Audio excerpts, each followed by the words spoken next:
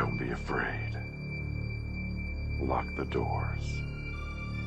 Turn out the lights. And climb into bed. It's time for Hillbilly Dead Time Stories.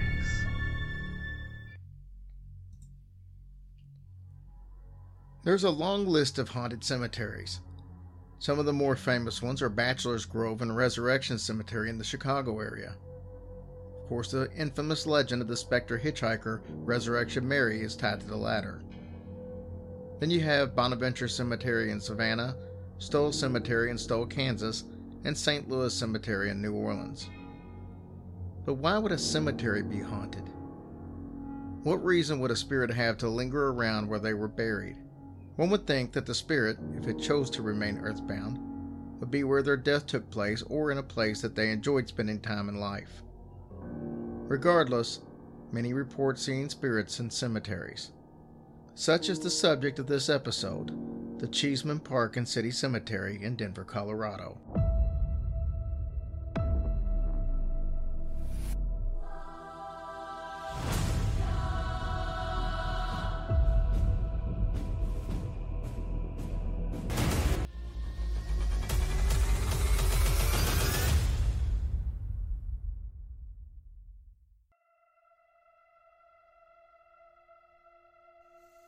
In 1893, the modern site of Cheesman Park became the setting for one of the largest mass uprisings that the dead have ever staged. The 320-acre park was originally zoned as the Mount Prospect Graveyard in 1858. The burial ground, known locally as Boot Hill, was divided into three sections: a Catholic section, a Jewish section, and a general city section. When the city of Denver took control of the cemetery in 1873, the city section quickly became a planting ground for dead transients, criminals, orphans, paupers, and victims of disease or epidemic who could not afford to pay for their own plots. This portion of the cemetery quickly fell into disrepair, with the rest of the graveyard following suit within a few years. By 1893, the city's mismanagement of the land forced the closure of what was now called City Cemetery. City officials notified local residents that they had 90 days to claim and remove the bodies of their loved ones before the land was put under construction and the corpses were relocated by city workers. The local Catholic and Jewish churches organized quickly and had their respective sections cleared well within the city's time frame. The vast majority of the bodies in the city section, however, remained unclaimed. When the 90-day grace period ended, city workers set about moving the bodies from City Cemetery. The process was gruesome. Most reports estimate that approximately 10,000 bodies were yanked from the ground, each to be delivered to a nearby Riverside Cemetery for reburial. In order to facilitate shipping the corpses, the bodies were shoved into ludicrous pine baskets, 1 foot wide and 3.5 feet long. Needless to say, most of the bodies had to be broken, folded, or otherwise mangled to fit within their new homes. Throughout this horrific relocation process, City Cemetery was littered with body parts which were mixed up and shoved into the nearest available casket. The stench of death filled the surrounding neighborhoods as the workers became more callous with each passing day. Eventually, the hired laborers began looting the graves, stealing whatever jewelry or personal belongings that they could find. Psychics living in the area had warned the city workers to say a prayer for each body exhumed, or risk making the dead angry. These words were ignored, but the prophecy proved all too true. As the workers continued stealing from the corpses, they began to feel a sinister presence growing all around them. Finally, a grave robber was actually attacked as he attempted to remove brass from one of the coffins.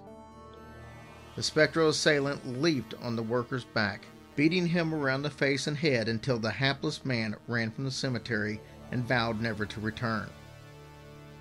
This first manifestation opened a floodgate of spectral activity the likes of which has seldom been reported in all of history.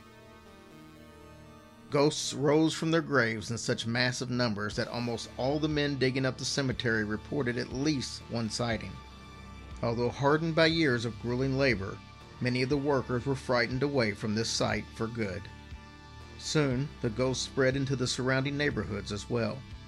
The spirits were first seen roaming the streets aimlessly, and then local authorities received numerous calls from frantic citizens who claimed that the confused ghost had wandered out of the cemetery and into their homes. Others cited the phantoms in mirrors or hovering over their shoulders. Finally, public outcry transformed the transgressions against the dead of City Cemetery into a major scandal. This, combined with a genuine concern of the public health, prompted Mayor Platt Rogers to halt the relocation process. The workers abandoned the site, leaving behind a mess of bodies and body parts.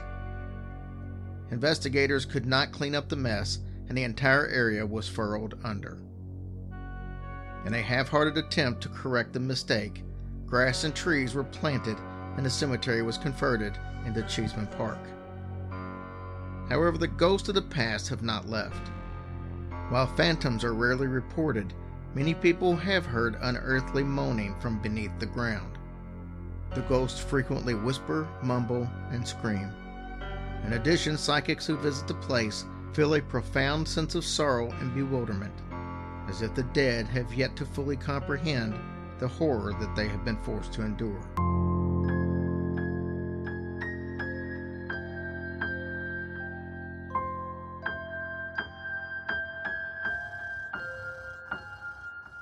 Hush, little baby, don't say a word. Or Daddy has to fight off a zombie herd. And once that zombie herd is dead, Daddy has to hack off the devil's head.